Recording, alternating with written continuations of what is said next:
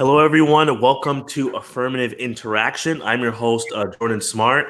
I usually do these kinds of goal post, field goal animation, but I'm trying to get out of that, growing myself. But anyway, we're so glad that you guys were able to join us for this episode. A lot has gone on just in a week, which is incredibly surprising. So we want to make sure we get right into it.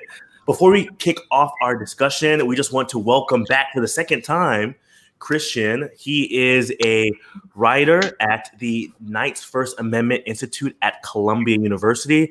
He's also a politics writer. You can see his articles. Where can we see your articles? I know there's a number of places, but I want to make sure I get those names right. Wherever anyone wants to pay me to write, I'll write. Amen. It could be GQ, Vanity Fair, New York Magazine. So I run the gamut. So thank God I have work to do. Excellent. So he's a very knowledgeable and busy man. So we're so glad he was able to take the time out today for us. And I know everyone is doing okay, and I would love to check in, but we do want to make sure we just grab at every topic that we're going to hit today. So the election is obviously still in full swing.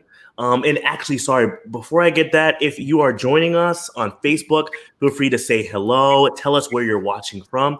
And we also have our podcast for Affirmative Interaction on Apple Podcasts and on Spotify. And of course, we're also streaming on YouTube. So without further ado, let's get into it.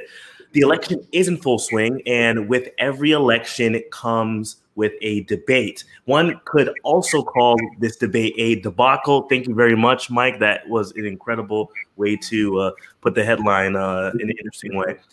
And it is, I would say, there's so many words, but some of them are inappropriate, and I can't say them because my mom might be watching. But it was sort of a mess, and that's just not my opinion. A lot of political analysts have said that this is one of the worst debates that we have seen in a long time, if ever. So just to give you a little taste, in case you missed it, we're going to watch a little bit of that debate right now. Would you just shut up, man?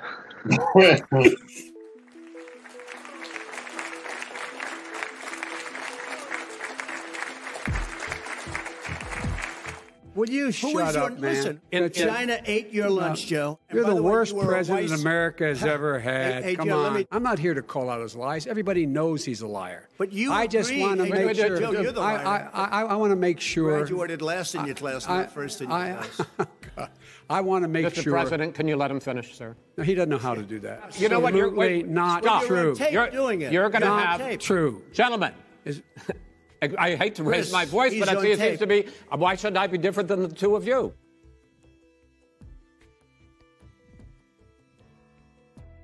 I will tell you very simply, we won the election.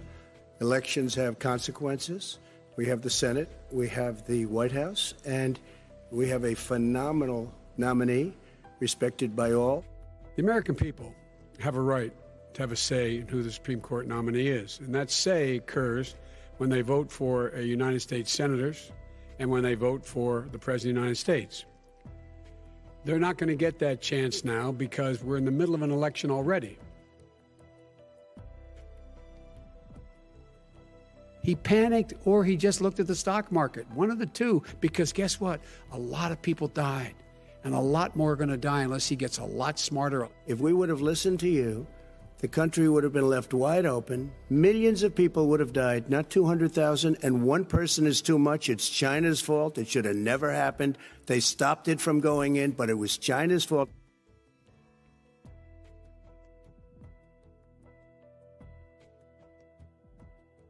This guy will close down the whole country and destroy our country. Our country is coming back incredibly well, setting records as it does it. We don't need somebody to come in and say, let's shut it down. We handed him a booming economy. He blew it.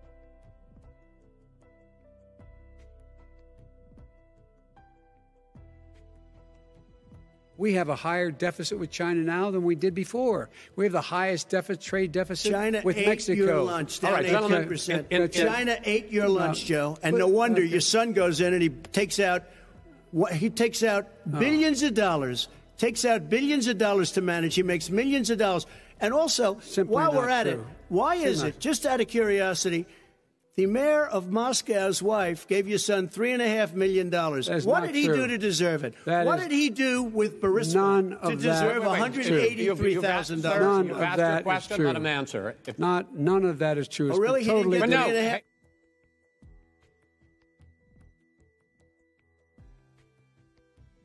But are you willing tonight to condemn white supremacists and militia groups and to say that they need to stand down and not add to the violence in a number of these cities, as we saw in Kenosha and as we've seen in Portland? Sure, are you I'm prepared willing to do specifically that, do it? Well, go ahead, sir. I would say almost everything I see is from the left wing, not from the right wing. So what are you saying? I'm willing to do anything. I want to see peace. Then do it, sir. Say it. Do it. Say it. Do you want to call him?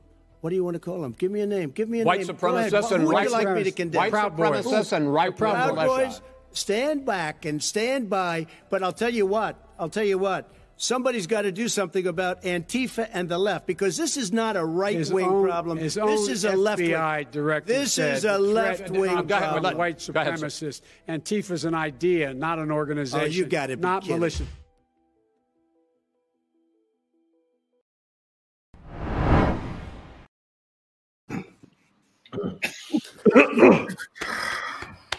I'm not kidding. It's not like a joke I'm doing. I started coughing right when the video ended. It's just honestly symbolic of how I was feeling last night. So, guys, please, as I recover, let me know what are your first reactions to this debate so we can get started here. Stand back. I don't know, man.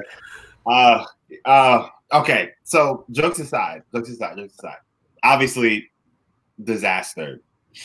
But one of the things that really stood out to me, and I just want to make sure that this gets mentioned, and I'm sure that we all can agree on this on some level, is how the debate in some ways is being framed like in the aftermath.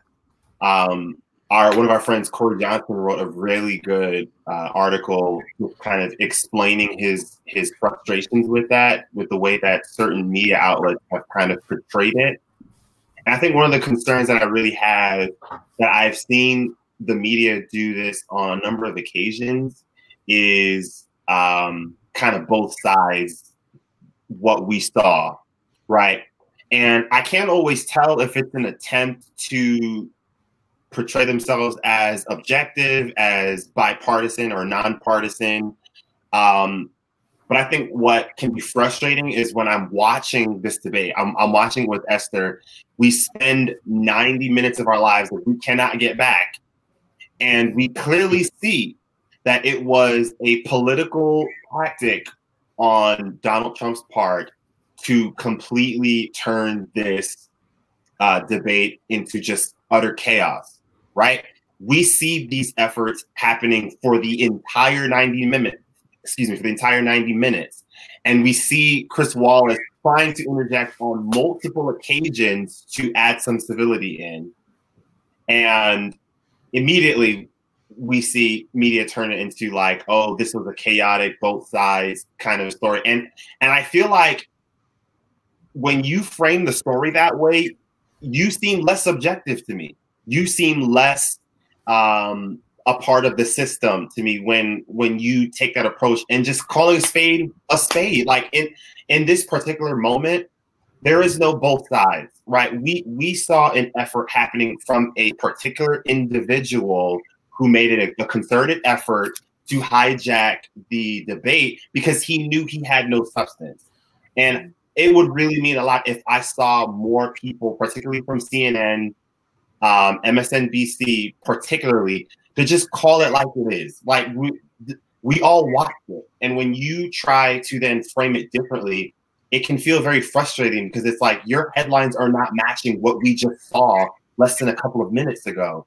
And we've seen that sort of tactics happen before, and it just fuels when people watch these debates and they see the headlines or someone sees a clip when they weren't able to watch it, and then it comes across as like, oh, here we go again, 2016, just utter chaos. I can't deal with politics anymore. I'm going to stay home and just not vote, because they see these antics and it all just feels messy. And that is Trump's tactic. He wants the political stage to feel messy so that people can become numb and apathetic toward it, which will result in them not going to vote. And I feel like I need to see more people in mainstream media in particular to just name that, because we see it happening and it's frustrating to not see people who have that platform like really call it what it is. Christian, what are your thoughts?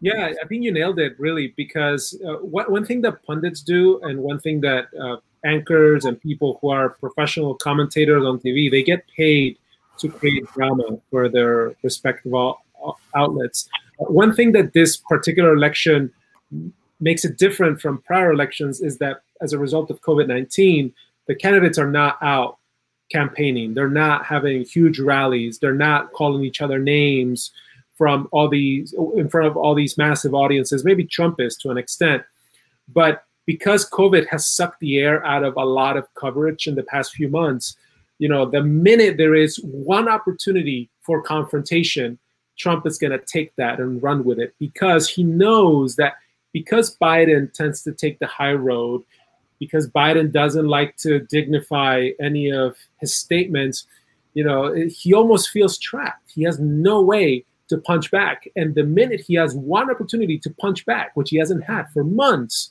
you know, he goes, runs and takes it. And unfortunately, the media being captive to this kind of dynamic where they love to see that tension, you know, where they love to see the candidates going at each other. They haven't had it in so long. So the minute they see that tension manifests itself on the screen, they say, it was utter chaos. Oh my goodness, we've never seen anything like it. Of course you've never seen anything like it, because it's the first time you have a debate where the candidates haven't seen each other for who knows how long, you know, and they haven't had a chance to face off in such a public way.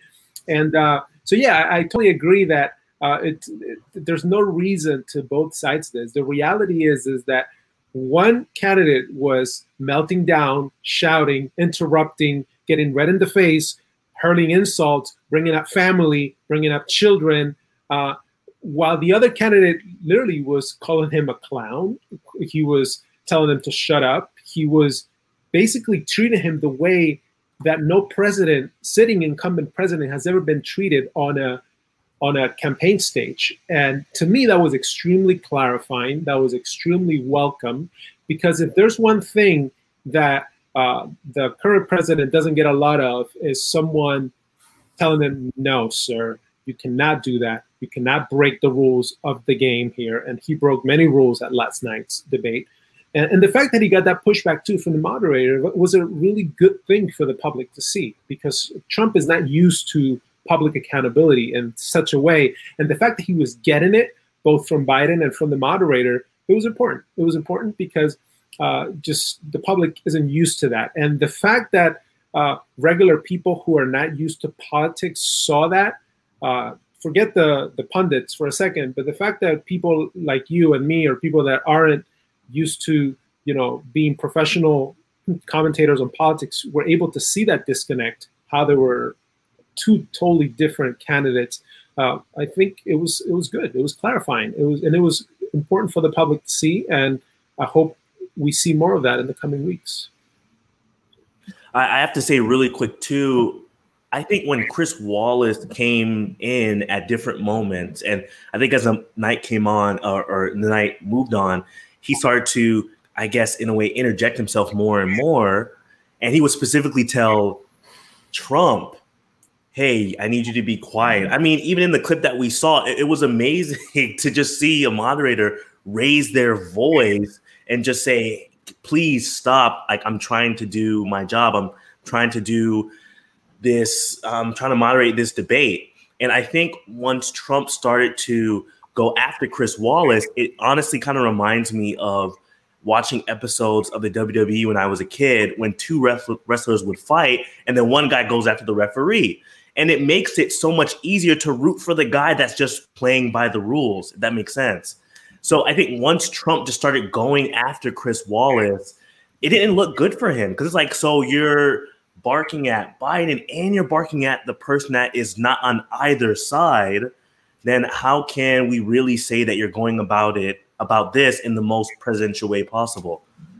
Yep, absolutely. And the fact that one thing that Biden did that was, I thought, effective and that Trump didn't do once was address the public. He would look at the camera and talk to people and address them. Hey, look, this other guy's talking at you. I am talking to you. And this is why, we need to move forward and do the things that we need to get ahead as a nation.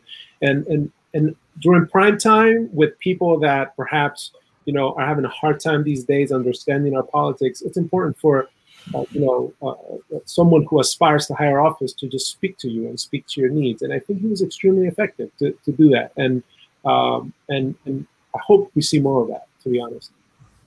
Yeah, that's really interesting with the whole conversation of what Trump was trying to do, because he wasn't really speaking to America or about America.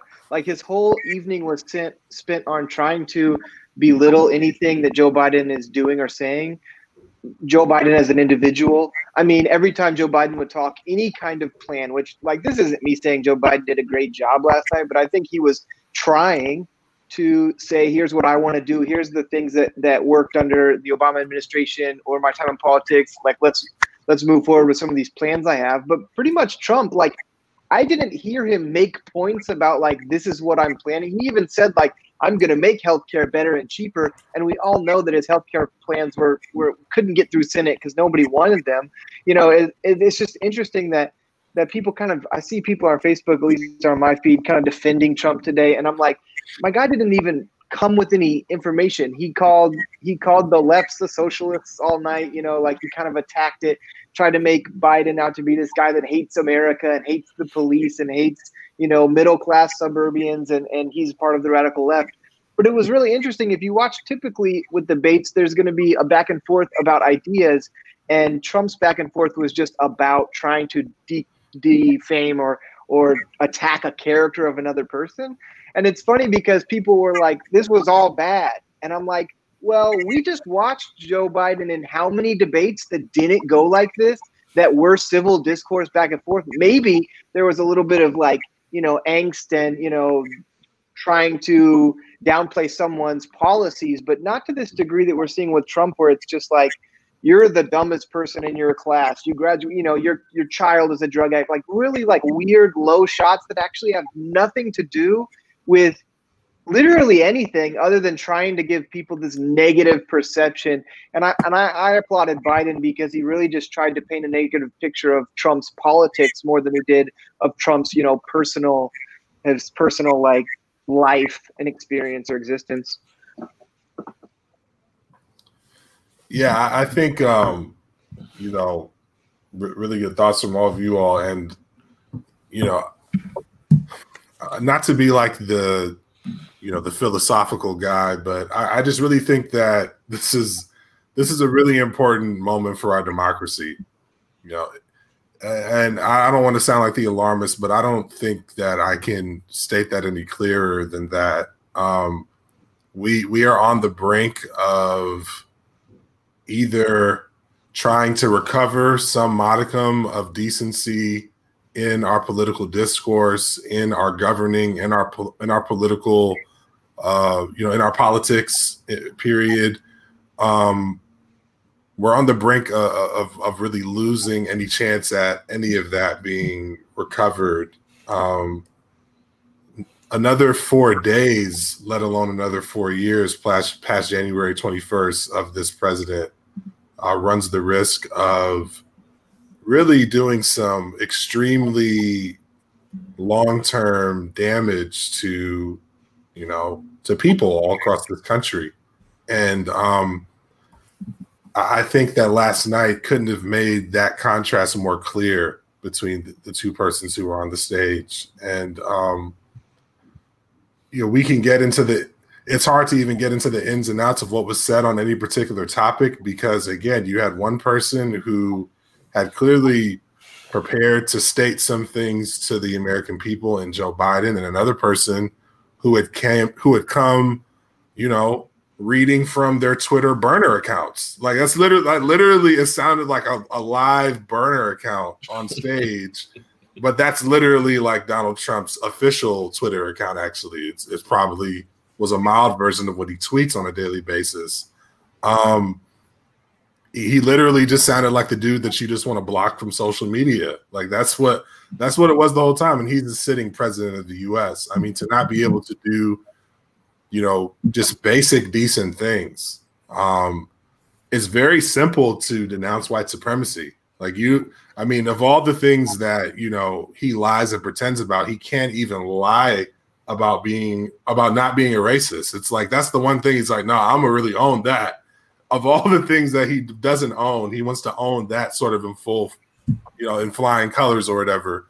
So, yeah, I just think it was a bad moment. I think a lot of people were sort of dragging Chris Wallace. I think Chris Wallace was in a bit of a tough spot for sure. If someone shows up, debates are only debate rules are only as good as the debaters. There's this overinflated sense of what a moderator, what people think a moderator can do in those kinds of moments. Short of like shutting down the entire debate, I don't really know what more Wallace could have done to not look like he was being, because then the whole narrative is, oh, well, Chris Wallace, showed up and, he had something against the president. And so he shut the debate down and blah, blah, blah, blah. He was trying to toe the line between keeping the debate going and trying to reel this dude in. And it was a pretty impossible task. And so on the flip side with Joe Biden, I think because of the way that Trump showed up, I think it was hard for him. It was hard for me to follow anybody's train of thought, because at any given moment, like, there were 5 things on the floor, so it's like in the middle of Vice President Biden answering a question, Trump is subtweet burner accounting 3 or 4 other things, like right in the middle of a sentence. So what do you say? Do I respond to this lunatic? Do I answer the question? Does the moderator even remember? Like, there were several times when Chris Wallace didn't even remember what the question was because of what was happening in between the two of them. It was a tough watch, man. And so, I could probably say a lot more, but back to my philosophical soapbox, this is a really critical time in our democracy. And the last quick thing I'll say is I'm always cracked up by how they talk to these quote unquote undecided voters after the debate. And I think I was watching CNN briefly afterwards, and they were talking to these undecided voters in Ohio. First of all, undecided voter, how? That's my first question. But secondly, they polled. There was maybe about 15 of them in a room at least. And so they polled and they say, if you think Joe Biden won, raise your hand. And one person raised their hand. If you think Donald Trump won, raise your hand. 2 people raised their hand. So it's like, so what are the other 12 of you even, like, what are you doing? They're undecided. And it's just like, but it plays into, again, this whole narrative that we're talking about of, they're both terrible. And it's 2016 all over again. It's the both sides isms and they're just, 2 sides of the same coin. Doesn't really matter. It's all going to suck anyway, blah, blah, blah, blah, blah.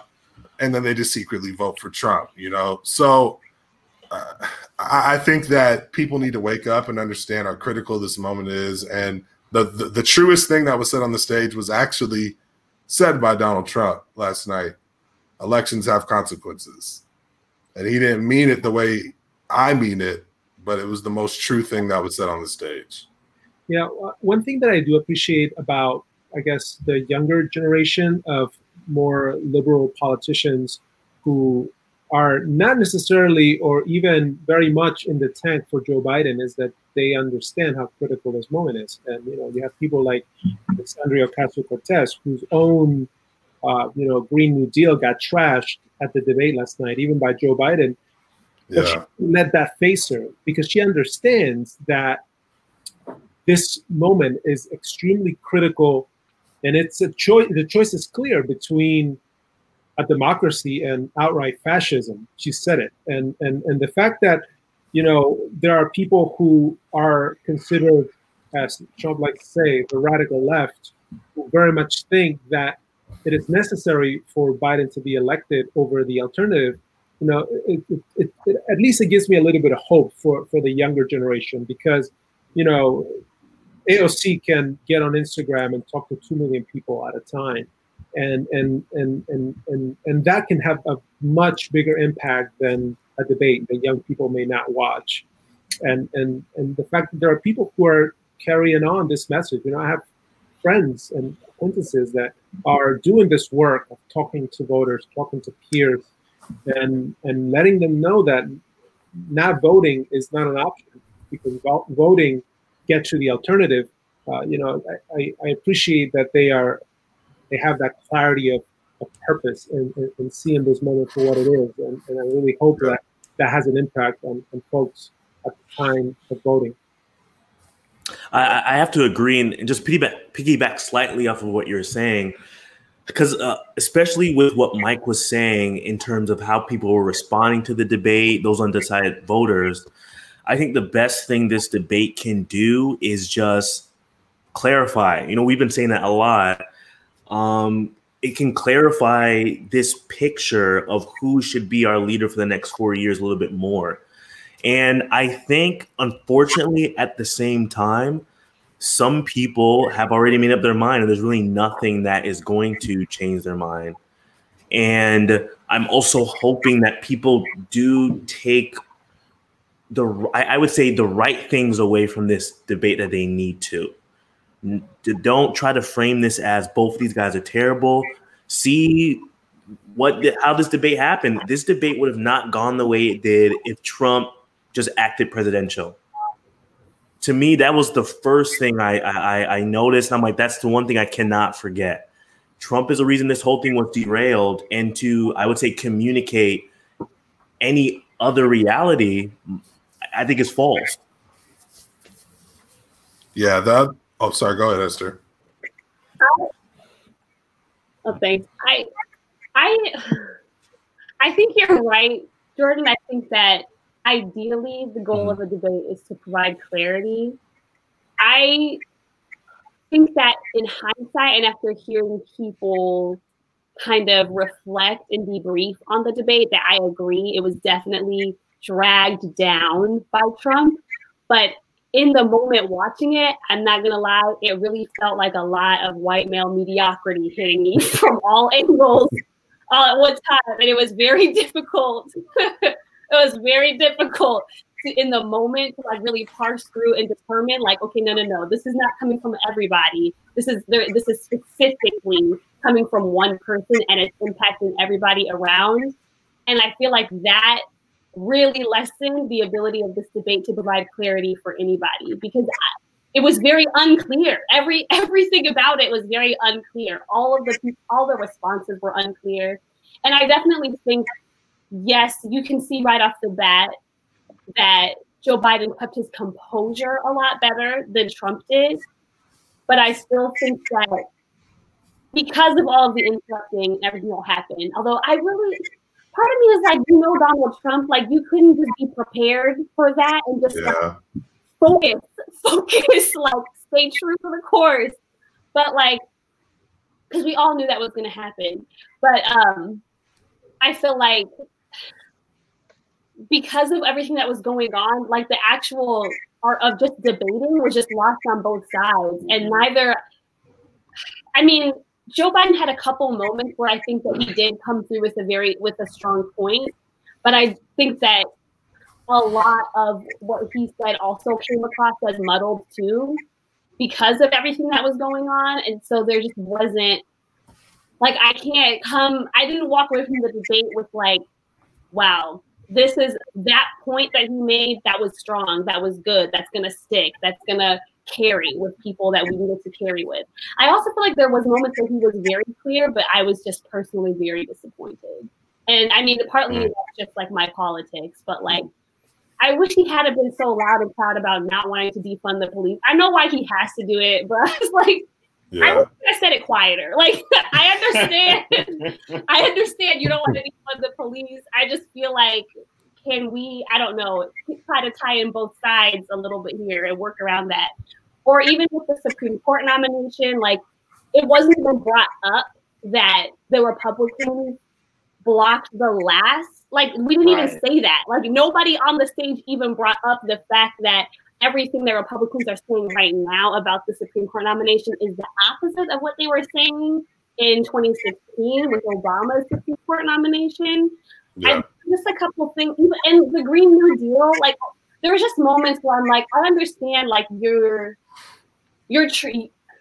It just, I think in some ways, Trump's tactic of pushing this far left identity on Joe Biden that's not true, and then forcing him to be nonsense so proudly, like, he got cornered in that a few times last night, and I don't think that's going to play out well for more progressive voters. That, I mean, we hope most of us are on board to just be like, we're voting for him no matter what, but there are definitely some people that aren't there.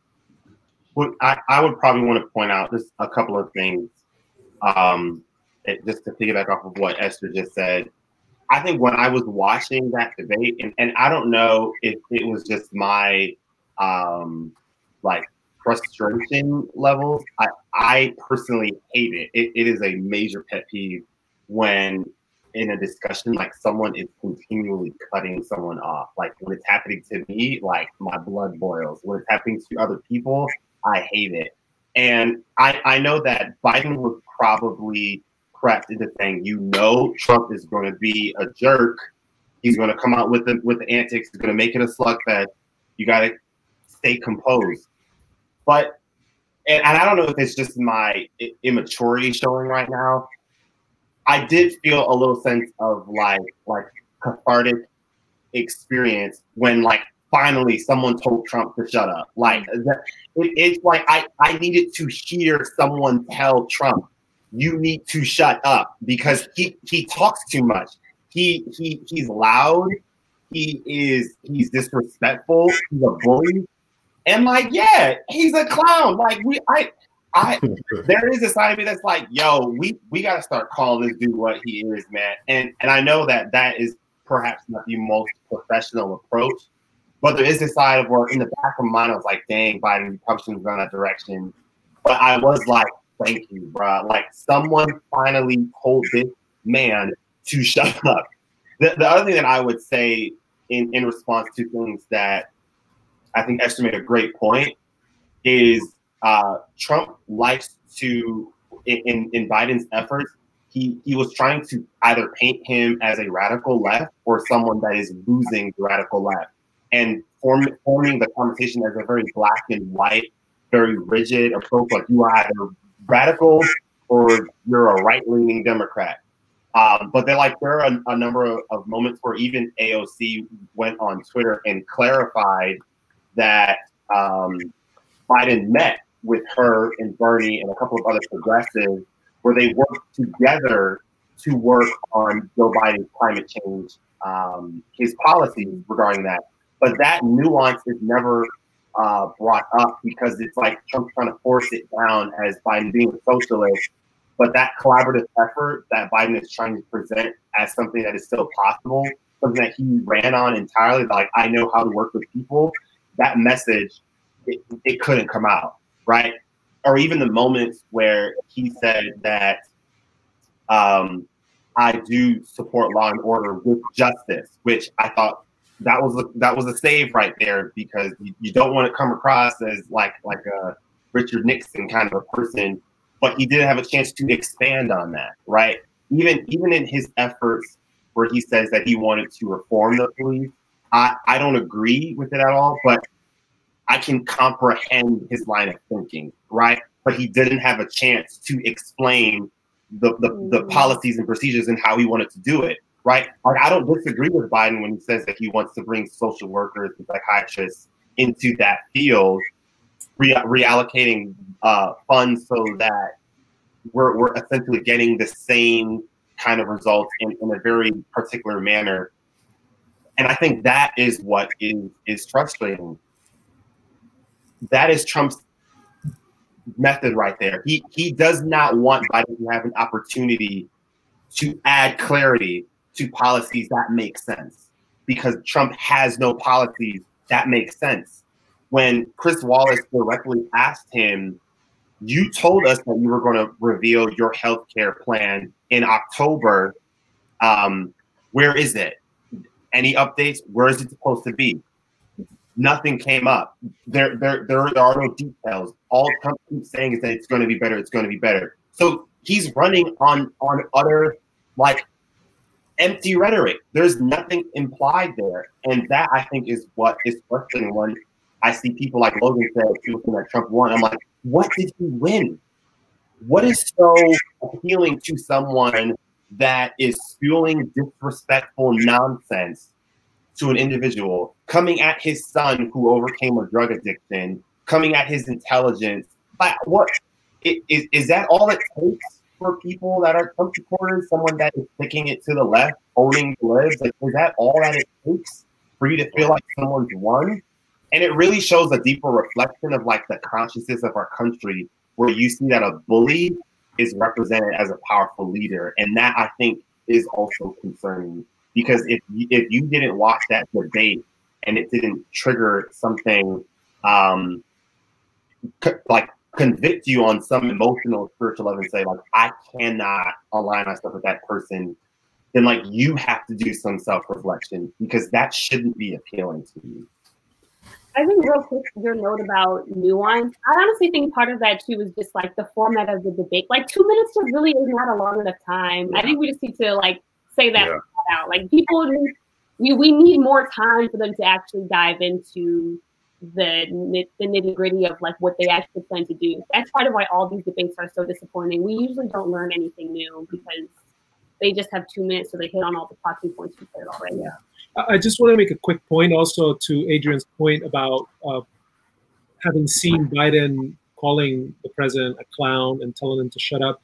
I went to put up a mild defense of those tactics. I think they're important because the president has already debased his office so much that even in the Oval Office, he is calling people from other countries shithole countries, and he's done so many terrible things with the power of his office, and he has denigrated so many norms. He has trashed the rule of law and constitutional order, and et cetera, et cetera, et cetera. We don't need to go through the laundry list, but to the extent that Biden, with those remarks, showed the president and his term what it has represented for many people, I think, it was high time for somebody to call that out. Obviously, he didn't name policies that have been so harmful for many people in many communities.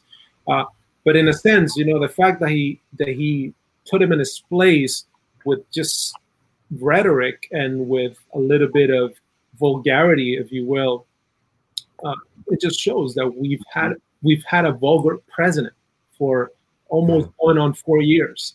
And that vulgarity has gotten us to where we are right now. Many who voted for Trump, they said, oh, he just speaks his mind. He is the way he is. Well, somebody just gave him a little bit of his own medicine. So why are you complaining?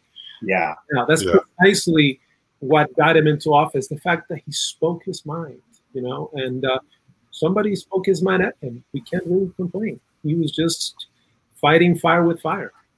Yeah. No, that's really good. And I wanted to point out another quick reflection. I think, and they actually showed that, they always have those reaction meters during debates. And I thought one of the biggest takeaways, at least for me, outside of the muck of what happened, but I think an actual tangible thing we can take away is that Joe Biden very effectively, one of the most effective things he did last night was he effectively positioned himself in a categorically different place than Donald Trump as it pertains to voting in the election. And so when he was talking directly about the power of your right to vote and the fact that you as the voter have the power to determine, who is in power and who wins this election and who gets these seats of office. And then also said that regardless of the result, I will respect your decision because it's up to you what happens, not me or him. And Trump had, very strategically, and he's been on this campaign for a while, but he's very clearly been trying to put out these seeds of doubt around the election process, around the whole voting, process as a whole, whether it's mail-in voting or whatever the case may be. And that actually started, it's hard to sometimes remember all of the things that Trump has done, but it actually started, shortly after his inauguration in 2017, when he had, that hack, Chris Kovac, start this whole commission around voter fraud, and he found nothing, and it ultimately led to nothing. But Trump, from the very beginning of coming into office, has started to have this campaign of figuring out, okay, now that I sort of rigged the system, how can I completely hack it so that it's never the same from this point forward, and I can set up a narrative where I'm the only person in this process who's trustworthy. So if I tell you that the election system is all rigged and it's messed up, and that, the voting results are fake news, and, the winner isn't declared until I declare the winner, as opposed to it being independently verified, as Joe Biden said he'd abide by. I think that was effective, that Biden made it clear that, I'm here to participate in this process along with you, and he's here to create a dictatorial process which ensures his power in perpetuity. And that's what he's here for. And so, and you could see in the reactions that both men and women, undecided voters, that was their most positive reaction to anybody's response during the whole debate. So I'm hoping that he continues to hammer that narrative home, because I think that's a really important distinction, that we literally have a sitting president right now who's trying to seed doubt in the entire process so that he can try a power grab to stay in power when he hopefully loses in a pretty convincing result. So I really liked that Biden effectively showed that contrast between the two of them.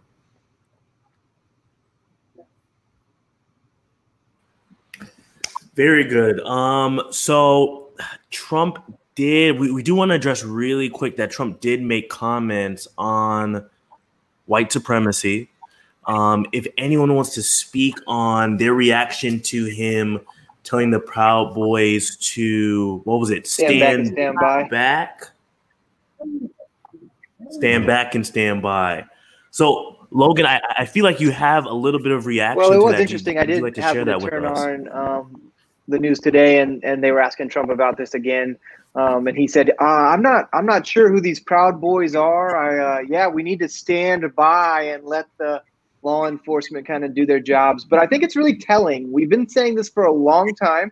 And I say we as in people, but also, obviously BIPOC in the United States have been saying, like, Trump's racist.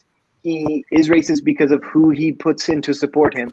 And you don't have rhetoric like that in your mind unless you've been told to speak to these things. You don't just think like, oh, stand back and stand by to the Proud Boys. Like, you think someone says, will you denounce white supremacy? That should be like a really easy, of course. We're not supporting some of these ideas.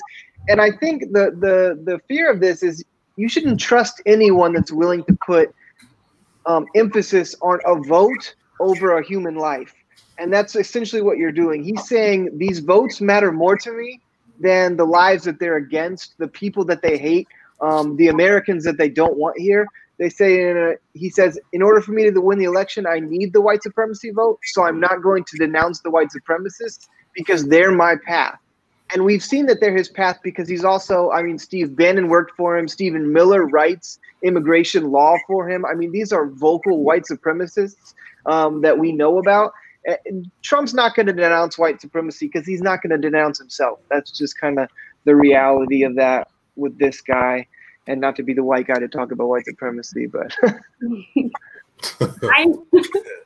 I feel like the most telling thing about that moment is actually right before he says it. Yep. That's the only time in that entire debate that I can remember he actually looked like he didn't know what to do. Like right when which is shocking because I feel like nobody on your team was like, they're gonna ask you this question.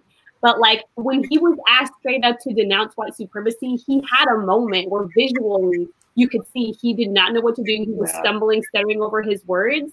That to me is very scary. Like that you like just like you lie about everything. Just lie and say you denounce white supremacy. We know you really don't, but it's just like that's the one lie that you couldn't tell, and you literally froze in the moment, and then you stumbled out. It was just that to me was more telling than even what he said next. It's just that he completely froze up and had no idea what to do. Guys, yeah, I think. Go ahead. I was just gonna say really, really quick. I think it was all well said. Ironically, Rick Santorum, who's an abysmal panelist on CNN and just spews a bunch of ridiculous stuff, he ironically, and he didn't do this on purpose, said probably the truest thing he's ever said, and probably the truest thing about why Trump reacted to the question the way he did. And I retweeted this. He essentially said that Chris Wallace put Trump in the box with the question about condemning white supremacists, saying he knows the president doesn't like to, quote, say something bad about people who support him. So I mean, he kind of we knew that, but I mean, he kind of let the cat out of the bag there a little bit. And so as Logan was saying, he's not going to the truest thing that Trump has ever said was after Charlottesville when he said there are good people on both sides.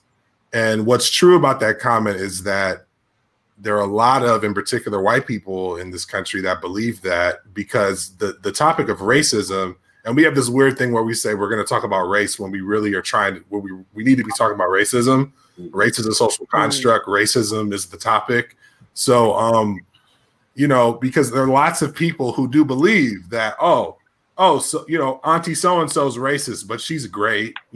She's just got a little racism, casual, drop the N-word here and there, but, she's great, and then, there's some good, your black folk on the other side, Ben Carson and, Ben Carson. So it's like, that's sort of what they believe, there's, on either side of that conversation, nobody really we shouldn't say the N-word publicly or whatever, but if, Auntie Susie says it privately, she's a good person. She's just racist, So, and that, a lot of people have that belief, and so that's built within, it's hard for him to be able to admit that, no, white supremacy being evil is that's non-negotiable, bro. There's no two sides to that. It's just that's wrong, period. And there's no more discussion on it. But it's a very American thing to be extremely long-suffering with racism. And Trump's just the, unpolished embodiment of that. So it wasn't very surprising how he reacted.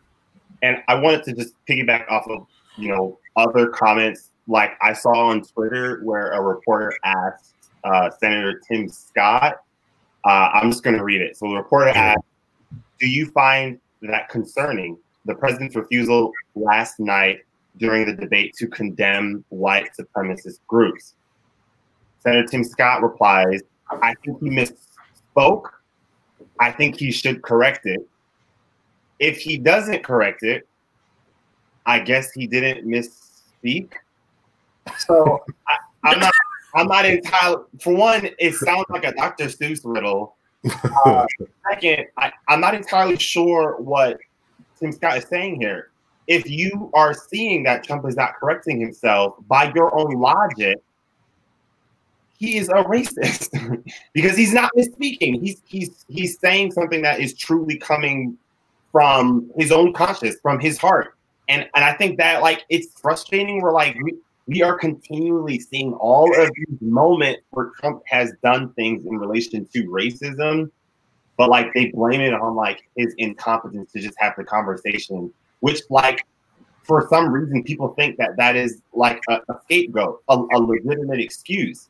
But I remember seeing people on Twitter talk about condemning, literally just saying, I condemn white supremacy is the bare minimum of what it means to be an anti-racist. Like you're not really doing anything. Like Esther said, you could literally just lie so that they can move on to the next question.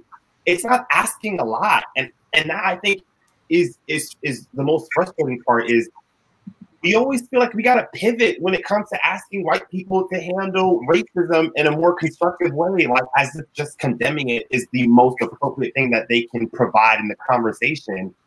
And the other thing that I noticed, like what Nick was talking about with the both sides thing, what we've seen Trump do with equivocating white supremacy with Antifa is something that I have seen happen more often from so many individuals that are right-leaning, conservatives or Republicans. And that, once again, is an attempt to kind of whitewash the severity of racism in our country, right? This is your attempt to say, we're going to put white supremacy in the same box as Antifa, in the same box as like black supremacist groups or Hebrew Israelites. Like they're training in the same kind of category. And when I see that approach, it really reveals that America has truly not reconciled with the significance that racism, anti-blackness has played in our country. Because if you think that these things are all on the same playing field, then you truly don't have a real understanding of how consequential racism has been, how tragic white supremacy has been in correlation to other people of color in our country. And that you see Trump try to push that tactic in, and it's like, yo, I know we want to blame Trump, but like he's not the only one that has that belief. Both sides is going to make him feel better about it, and it's like it's just not accurate. Historically, it's just not accurate. So thank you guys for sharing those thoughts in this segment. We talked about a lot. And again, if you want to get any resources concerning this debate, please make sure you're looking up proper sources, and please make sure you're making an informed decision when you vote. And also a reminder, please vote. So as many of you guys know, the trailblazing RPG passed away.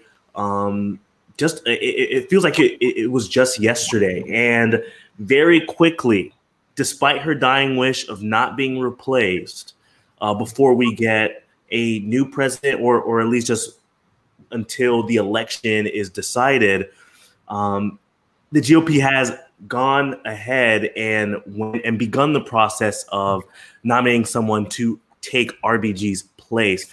Her name is Amy Coney Barrett, excuse me. She actually was elected to the U.S. Court of Appeals of the 7th Circuit only in 2017. So they quickly moved her into this nomination process. And Christian, we know that you've written about her. You have actually watched her coronation, which you would have to tell us how that was, because I did not watch. I don't think any of us here watched it. But thank you for making that sacrifice. So please tell us a little bit about what this situation is, what this nomination is, and what are your feelings and thoughts behind it? Hopefully that's not too general. Yeah, absolutely. Well, this gambit with Amy Coney Barrett, which, by the way, she is an extremely accomplished lawyer and judge. Her credentials are not in question. I would perhaps say that she's really smart and extremely conservatively smart. And she will, she said it at her nomination announcement that she pretty much carries on the legacy of the philosophy of the late Justice Anthony Scalia. But really, this story begins then, when that justice died in February of 2016, 4 years ago. In a way, that death, untimely death, was what gave us Donald Trump. Why? Because by then, he was already the favorite to win the Republican nomination. However, there were many people, very conservative, very Christian, very evangelical, who weren't completely sold on this untested candidate who nonetheless was, very immoral, very vulgar. He just not even a Christian or a believer. But the moment that he pledged to fill his seat with someone just like him, it almost clinched his nomination with that segment of voters who were skeptical of a President Donald Trump. And to this day, many white evangelical Christians are just in the tank for Trump as a result of the hundreds and hundreds of judges he has put, not just on Supreme Court, but on the many lower courts, federal and appeals courts. And because the Republican agenda, by and large, is really unpopular with the American public, name me one law that the Republican-controlled Congress has passed in the last 4 years of Trump that people say, yes, that law has changed our lives for the better. You can't name one. Maybe the 2017 tax cut was really popular with very rich people, but that's about it. That's perhaps his chief legislative achievement, because they have such a bad agenda and nothing that Congress, he can't even get money for his wall through Congress because, his policies are just not popular. They turn to the courts. Their saving grace is the courts. And the fact that they may not pass a lot of laws, but they've ran through tons of judges, that ensures that Republican orthodoxy and ideologies just are entrenched in our American both legal and constitutional system. Why is that important for many Republicans? And here Trump knows nothing about the law. He knows nothing about the rule of law. He knows nothing about the Constitution. He's illiterate about all of these things. So he's, and I said this in my piece that I wrote for New York Magazine on Amy Coney Barrett, I said, he's just a vessel. He's just this instrument of Republicans that they prop up and they just feed him names. Name these guys and these gals. By the way, the vast majority blindingly white and male. That's the majority of his appointees to the courts. These people are true believers in the Republican causes. And all of them are lawyers. All of them are very bright. Some of them are not really qualified, but they are true believers in that the Constitution and our laws should be interpreted according to the wishes of our Republican leaders. They won't say that with those words. They will use grand words like the original meaning of the framers of the Constitution in order to strike down healthcare for the poor, or in order to strike down campaign finance regulations that will allow millions of dollars to go into our electoral system, or to strike down the Voting Rights Act of 1965. They'll use like the equal sovereignty of the states doesn't allow the Voting Rights Act to stay on the books. And they just strike down popular legislation.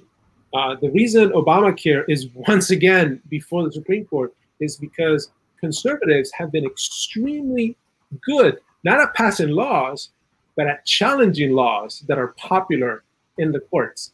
And for that reason is that, when Scalia died, a lot of people that otherwise wouldn't have voted for Trump voted for him. And you're right.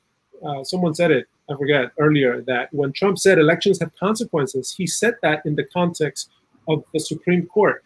And he said, hey, look, the reality is that we have the presidency, we have the Senate, and that's all you need in order to ram judges. So if we get a new seat opened up, oh, man, we love Justice Ginsburg. She was a queen for equality and justice. Too bad. Elections have consequences. We have the power to fill her seat. And so right now we're going to troll the liberals by naming the complete opposite of what she was. Yes, she's a woman. Yes, she is a mom. She is extremely accomplished. She has 7 children, 2 of them adopted from Haiti. So there's very little to say to attack this woman that will make you seem like a terrible person. So she almost seemed unimpeachable. And so we now have this situation where what's the opposition going to do? What are Democrats going to do with this vacancy? Can they really fight? That's a good question. That's an open question. There's going to be hearings now in October And I'm really curious as to what their strategy is gonna be, because unfortunately Republicans do have the votes to put her through, and all you need is a bare majority. You need 50 votes, not even 51. You need 50, because Mike Pence can break the tie if need be. And if she has the votes, then she'll be the next Associate Justice of the Supreme Court.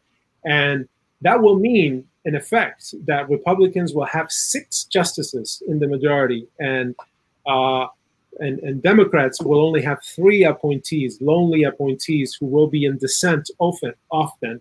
And now you can imagine if Biden gets elected and he has grand ambitions. Let's say he also takes over the Senate and he has full control of the federal government, and he wants to pass a huge job relief act. He wants to bolster the Affordable Care Act.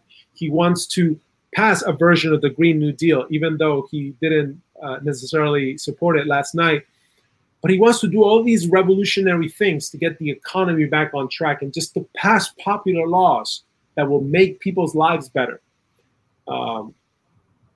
What's going to stand in his way? You guessed it, the courts. Supreme Court. And they're not going to say Biden's policies are unpopular and we oppose them. No, they'll say, no, the Constitution says that the Commerce Clause of the Constitution doesn't allow the government to pass legislation that, and this is just a wild example, that everyone is required to wear a mask to access public spaces. I don't know, that's just an example. They'll come up with constitutional arguments and make them sound really dignified and serious, simply for the purpose of sticking it to Biden and sticking it to the Democrats and their policies. And they're going to accomplish it not through Congress, they're going to accomplish it through the courts. And has been the project of Republicans for the past 50 years. They've been extremely, extremely good at it. That's one thing Democrats haven't been good at, is seizing on the courts as an avenue for change, for progress. They're waking up to that reality now with Ruth Ginsburg. And yeah, the question is, what's going to happen? You know, if Biden wins and he really gets a mandate to counteract all of these power grabs, will he propose to expand the court, to pack it, to make it 11 or 13 justices? Who knows? That has been tried before. Biden is an institutionalist. He's very serious. He's not the kind of person that I see doing that. But who knows? Maybe the death of Ginsburg and the ramming of Amy Coney Barrett will fire up liberals, because a 6-3 majority for decades, that's serious stuff. And unless Clarence Thomas or Justice Samuel Alito retire or drop dead at some point, or really soon, Democrats are not going to get that majority back in the foreseeable future. So unless they retaliate and the voters demand that from their future elected leaders, if that happens, then that's what will determine the future of the Supreme Court. That was a really long rant. Hopefully it made some sense. But if you have any, I'd be happy to entertain any of them, or if you have any comments, by all means. Christian, that was really good. I have 2 quick questions for you. So, well, the first one is probably the more serious question, and I don't have the quotes in front of me, but you've probably seen them.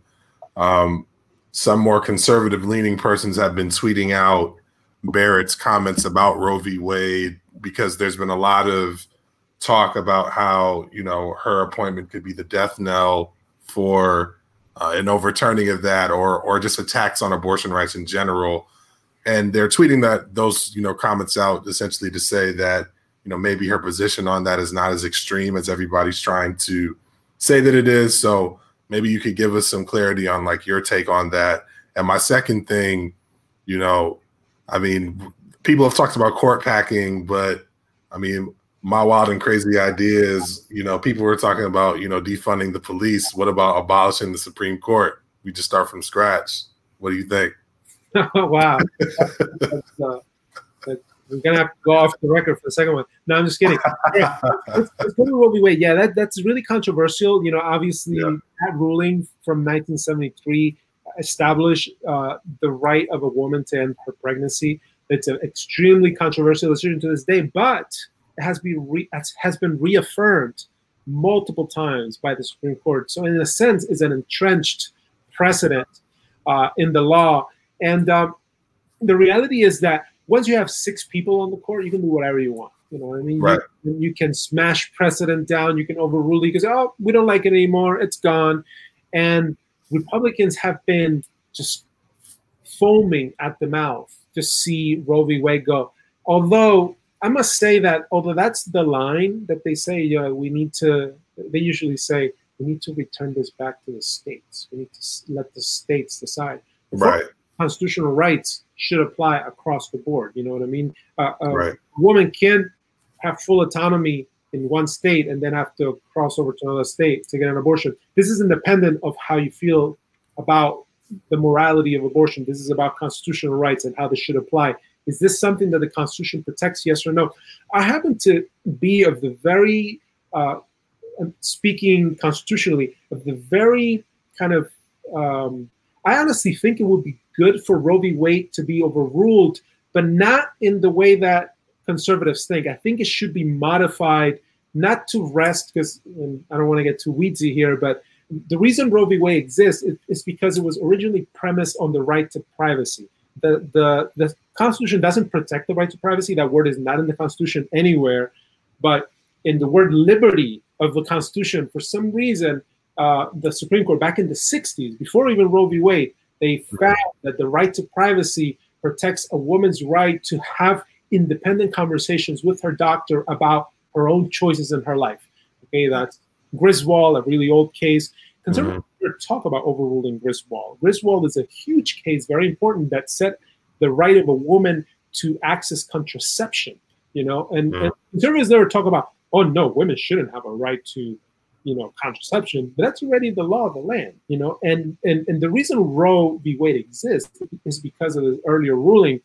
Anyway, privacy has always been the cornerstone of Roe, but my view, and I think it's something that actually Ruth Bader Ginsburg would be happy with, would be if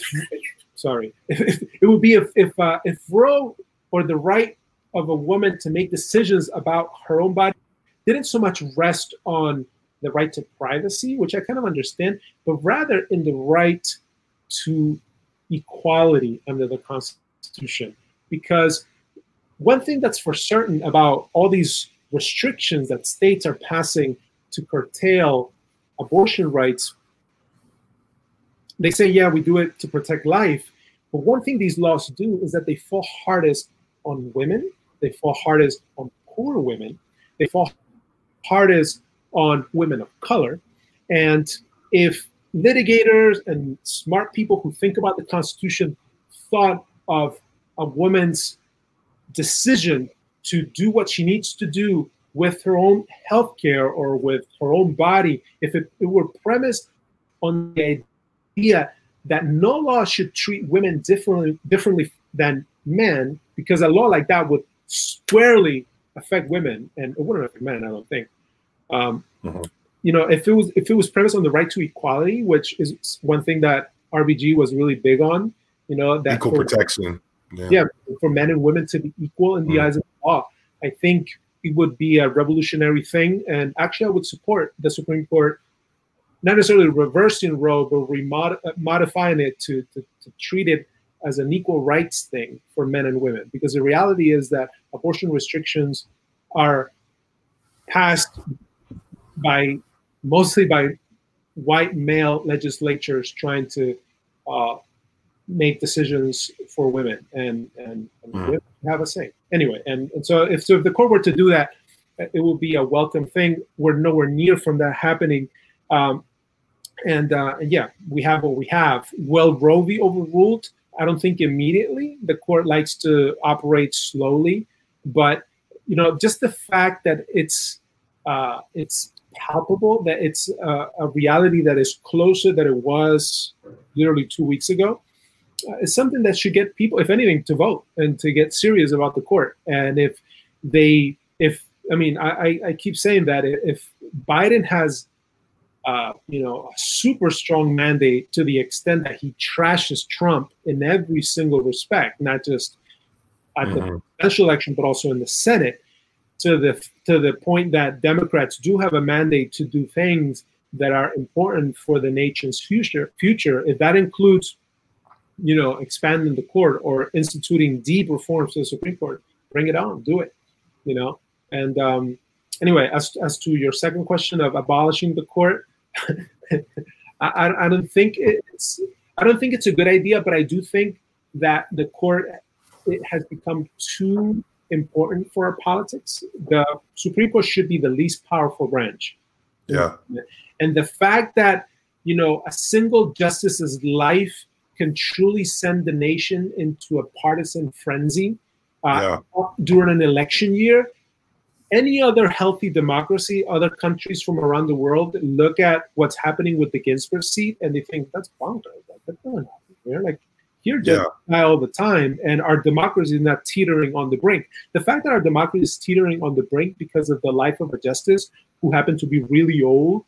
By the way, no one should be at 87 still working. That woman should have been, retired or resting comfortably somewhere, and a younger justice should have taken her place. But the fact that we have this, just all these personalities on the court that literally can mean the life or death of a constitutional right, of a statute, of something that the people has decided, it's huge and it's consequential. And I think if Congress can find ways to not to delegitimize or to abolish the court, but to make it less powerful than it currently is.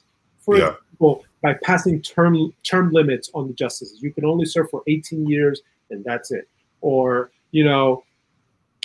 justices are supposed to, for example, there isn't a law right now that says what will happen to a justice's personal papers the moment they die.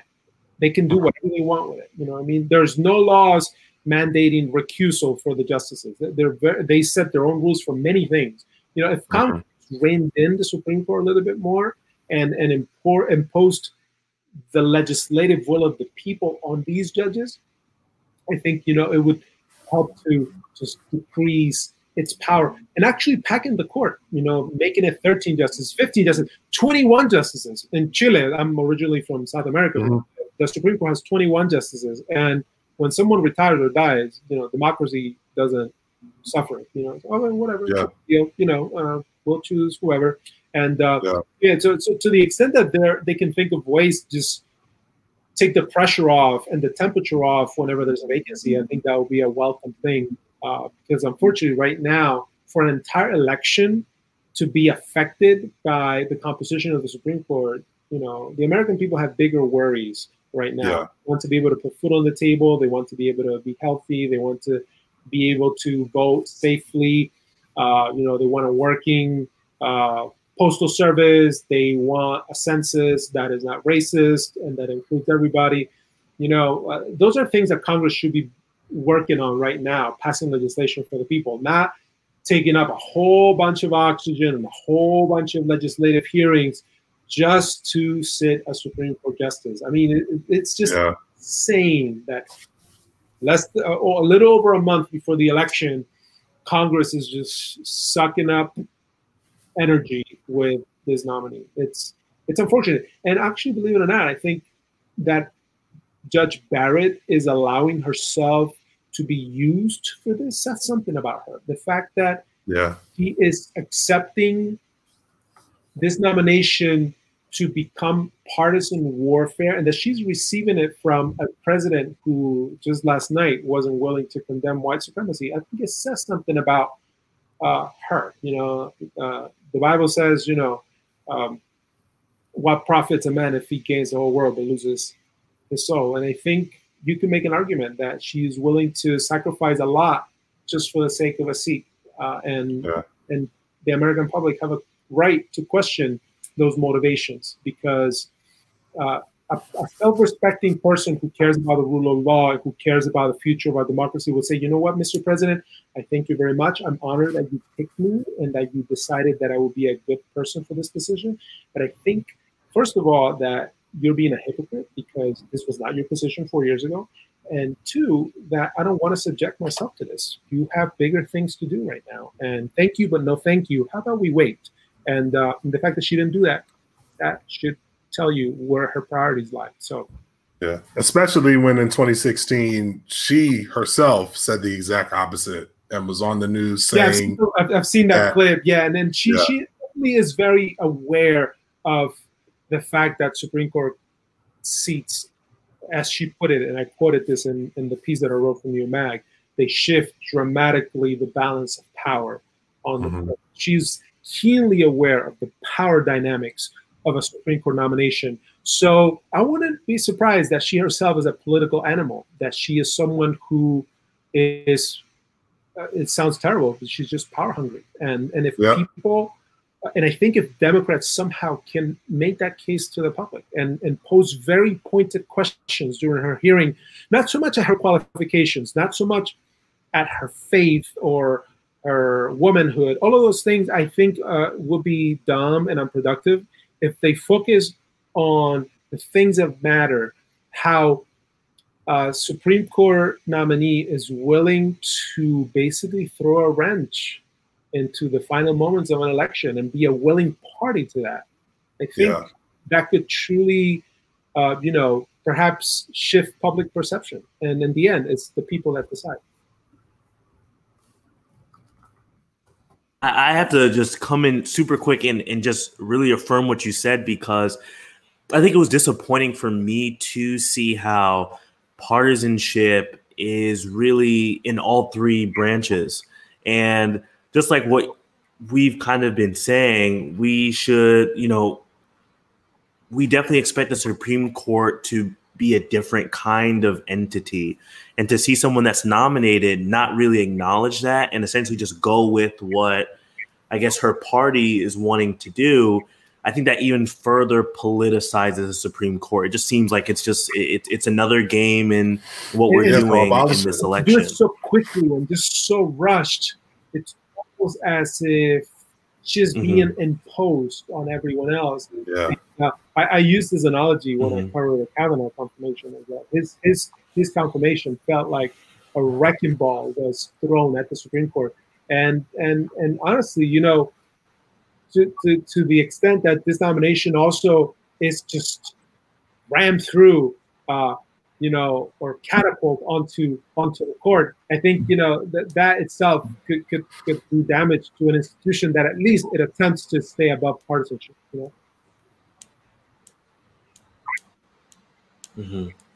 Well, Christian, I know we have to let you go, but thank you so much for coming on the show.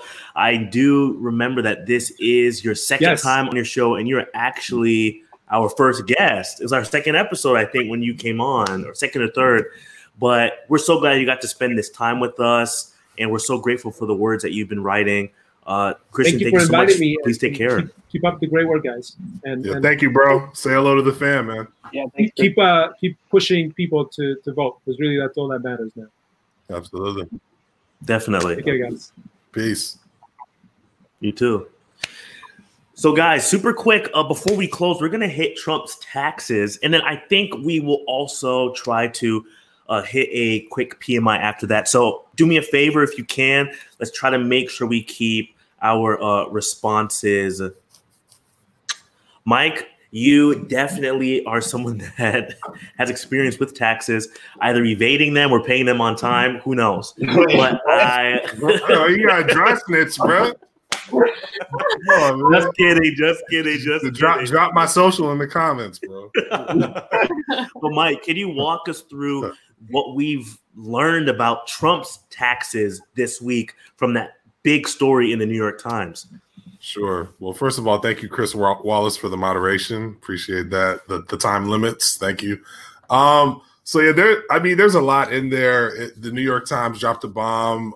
It was the day before the debate, Monday.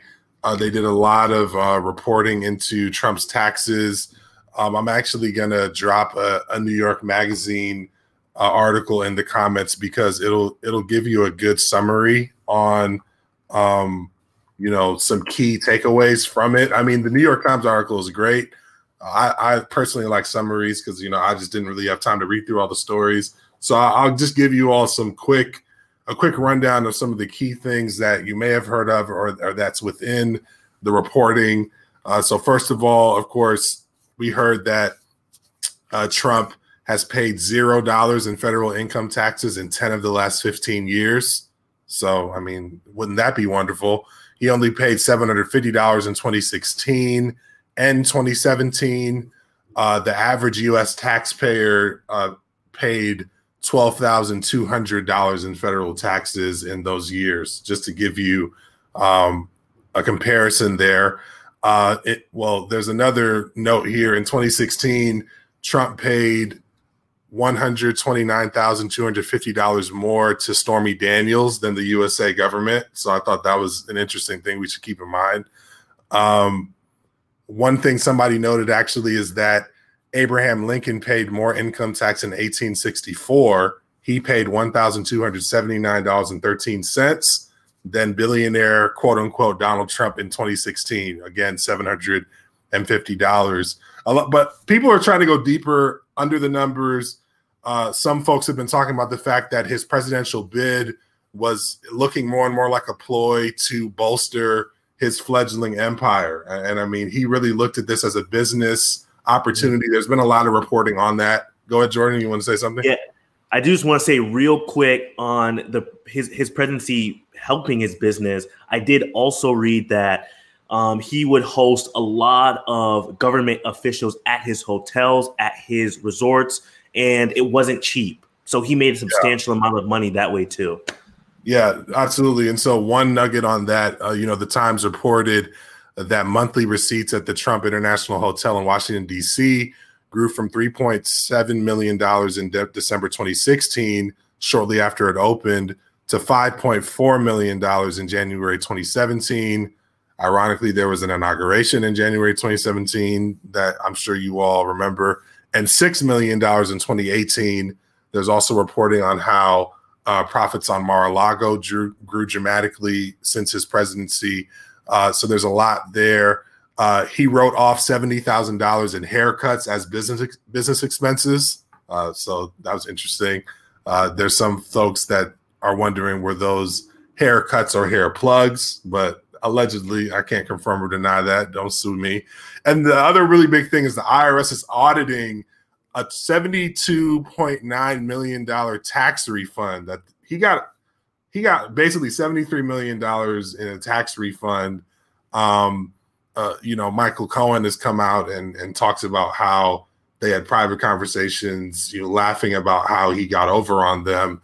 The IRS actually started auditing him on this since, back in 2011. So he's sort of been evading that for a while. And they also talked a lot about how, The Apprentice and his fortune from there helped to underwrite and boost some of his businesses. And then the last thing I'll say is that the really troubling thing that folks, the Times was looking at is the fact that he has an exorbitant amount of debt, which is coming due definitely within what would be another term of his presidency. One example of that is that he owes, Deutsche Bank hundreds of millions of dollars. And the fact is that him winning re-election would also be him avoiding the $421 million in loans he's personally responsible for, loans which are coming due within the next 4 years. And so there is concern about how he could utilize his presidency, or how he's already been utilizing his presidency to gain personal wealth, to hold those lenders at bay, and to continue just laundering money through the Oval Office. And so I don't know if he's working on, a reboot of Breaking Bad or what, but my man has got a lot of money tied up in these streets. And so, yeah, I love to hear you all's thoughts. I mean, there's a lot to it, a lot to unpack. Essentially, he's a tax dodger. And whenever somebody wants to hide something, there's obviously a reason why they want to hide it. He's been hiding his taxes for years, you know what I mean? And so it's like, it could easily have proved all of these false things he's talking about being an amazing businessman, as opposed to showing how much the millions and millions of dollars that he's lost. It's just like, it's unconscionable. So yeah, love to hear y'all's thoughts.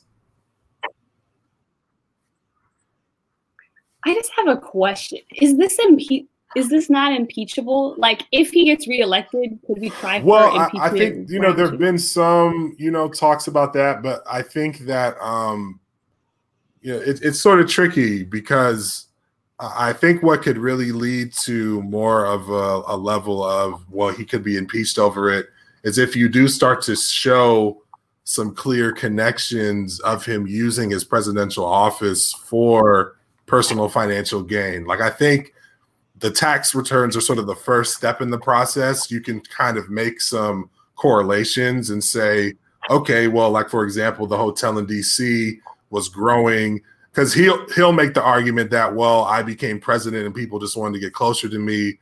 That didn't personally benefit me. I didn't use the office purposefully to get those monetary benefits. It's just a coincidence. But if there's a deeper investigation and, the Senate, opens up an investigation into any potential connections between the use of his office and monetary gain, that obviously is illegal and he could be impeached for that. And so I think that there definitely could be some potential as people dig deeper into what these returns actually show us. And what a lot of reporters are doing is they're trying to connect the dots of a lot of reporting they've heard about financial gains. And now that they have his actual financials to sort of match up to what they've heard in other sources, I think people are just trying to connect the dots between the two. And so that could be forthcoming in the future potentially, but I don't know that we're there yet right now from what I've read. So I don't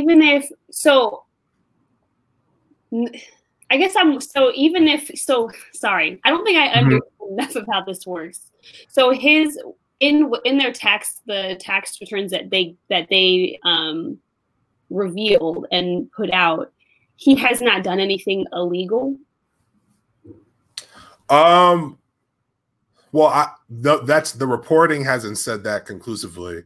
They haven't come out and said he's done this thing, which is illegal. I think what they have been able to say from what they've seen in his returns is that this raises a lot of questions. And there's an investigation. I'm trying to remember.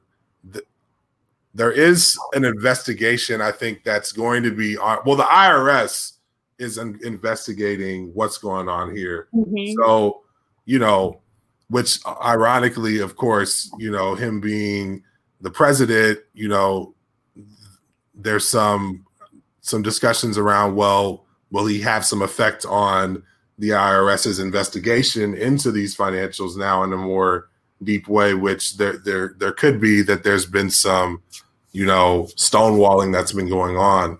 So I think that once the IRS sort of comes to a conclusion on what's going on here, we'll be able to know, okay, he did something illegal or he didn't, or whatever the case may be. Yeah.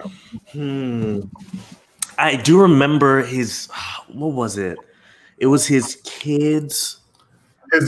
He put his kids down. I'm sorry. I forgot that he paid Ivanka Trump a consultation fee for work that she was doing in the normal course of her job, and he wrote that off as a business expense. But what people are saying is that was actually a gift to her, but he wrote it off as a business expense for her to consult for him when it was actually a gift of $747,622. Man, so 700. Yeah. Oh my. That's a pretty big gift. This is like, I think what's so wild about just taxes and tax code in general, and I was listening to the 1A when they were talking about this, is that tax code just has a history of not being updated for modern times, and honestly being a tool for partisanship, really. Yeah. And just building, and it's just, they literally write in tax codes, tax laws to benefit specific groups of people at a time. And then those things aren't updated. They stay there. So when Trump even said, you guys wrote the tax bill, I'm only, essentially playing the game that you guys created. he's low key correct. And I think if anything, this just needs to communicate to us that tax code needs to change, because the fact that this thing was even for you, Mike, the New York Times report, I tried to read it. It's so big. It's so complicated because tax code is big. Tax code is complicated. And we have to read synopses of what that whole report was saying.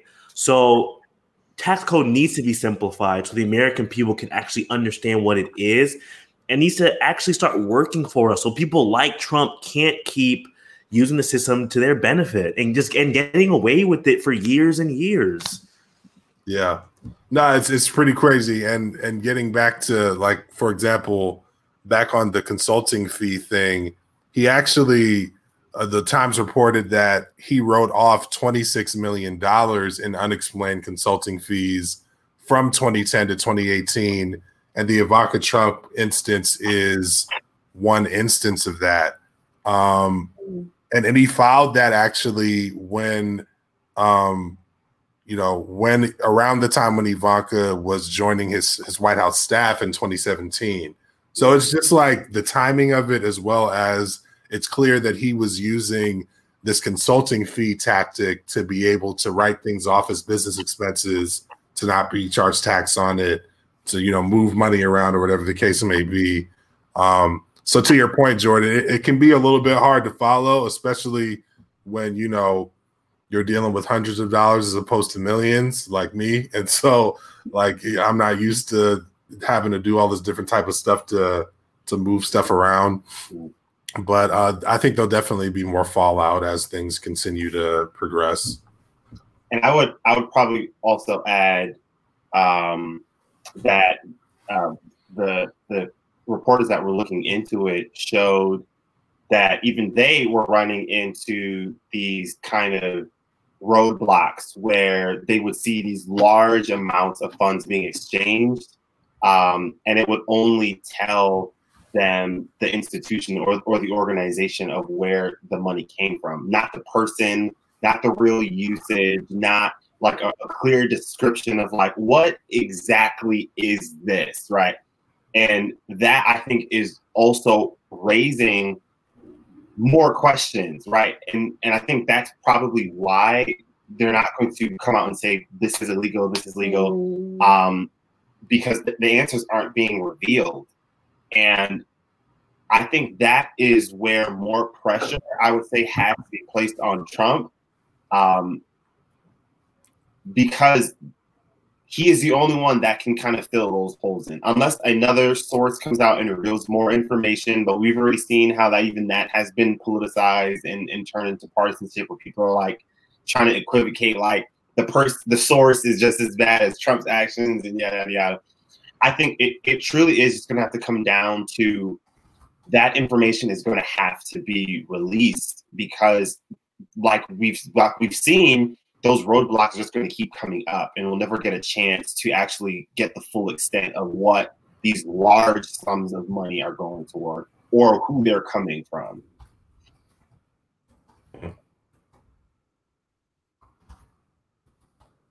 This is, I guess right now it's not, they haven't proven that this is explicitly related to Trump and his taxes quite yet, but there is a really interesting podcast right now from BuzzFeed, I think, but it's called Suspicious Activity, something like that. But essentially, they are making the case that right now there's all these banks that are reporting all these suspicious amounts of money being like going through their banks, and they're saying like this money is suspicious, like it is likely tied to some sort of criminal activity, etc.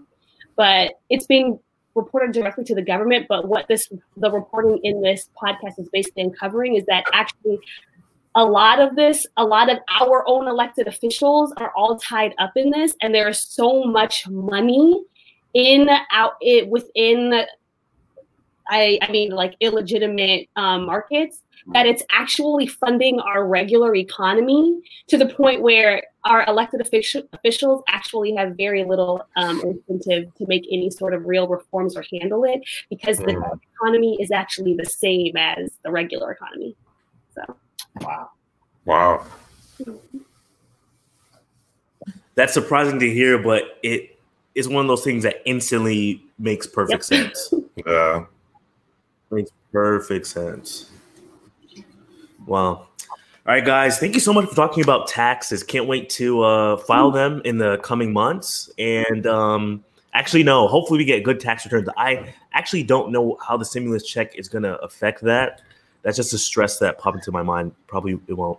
So before we close, we're going to be doing our PMIs. And as you have guessed, PMI stands for Piqued My Interest. That's where we talk about a movie, book, TV show, piece of music, even a funny YouTube video of cats that you saw that really made you think, that, of course, piqued your interest.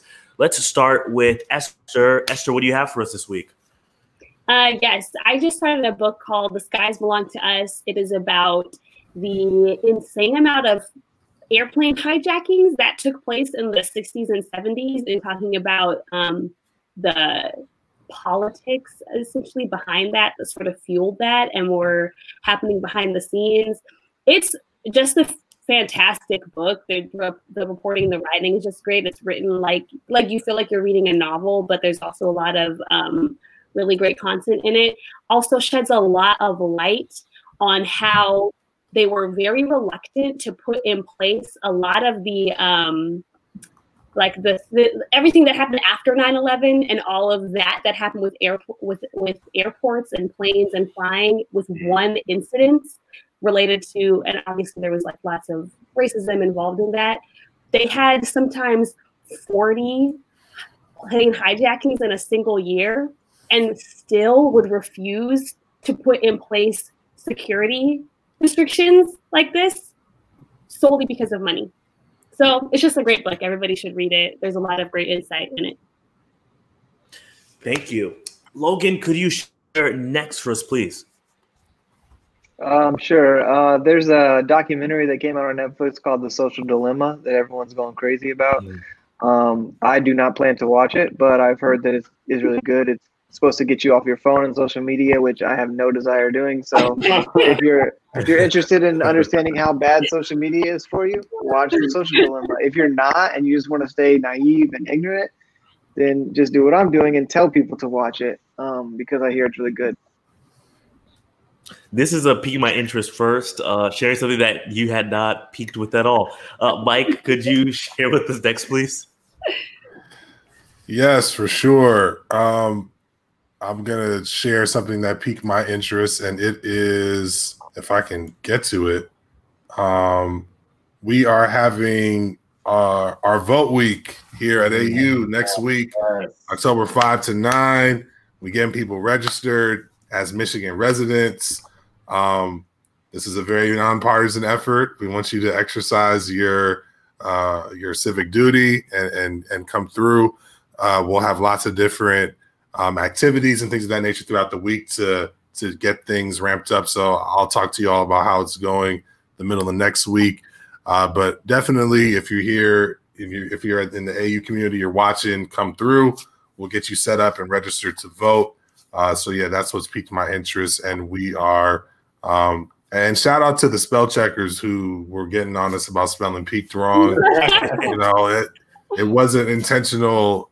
The first day we did it, I just typed it quick. Y'all are clearly, hooked on phonics, so good for you.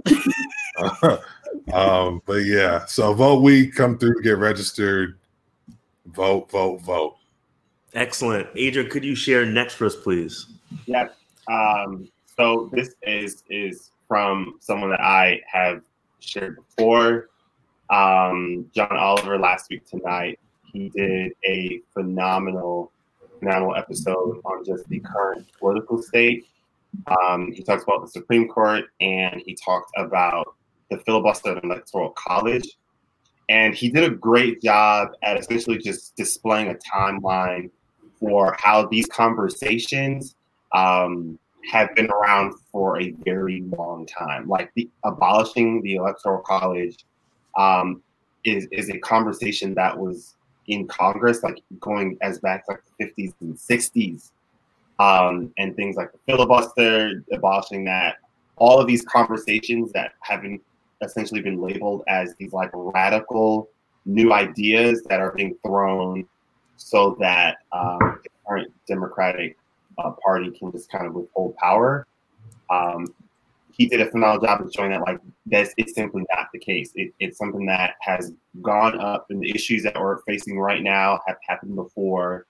And so if you're looking on history being shown in a way that helps you make sense out of what's happening right now with the Electoral College, Supreme Court, and the filibuster, that is a phenomenal episode.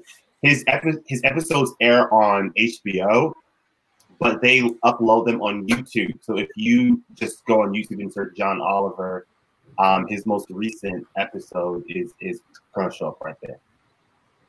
Thank you. So before we close out, my piqued interest, or rather what piqued my interest this week, is an album by one of my favorite bands called Fleet Foxes. They are a band from Logan's side of the country, actually, and their new album, is called Shore, and it really is an album that is a celebration of life in the face of death, and it is something that has kind of helped me develop peace in this very chaotic and stressful time. So if you are looking for some peace, I definitely recommend those collection of songs. So guys, thank you so much for joining us for another episode of Affirmative Interaction.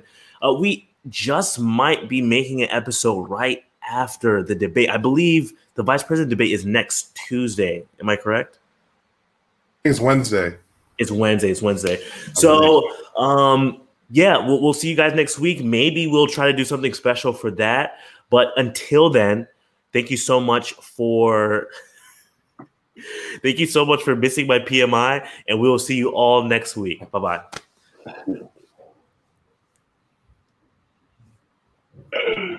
Go vote. Go vote.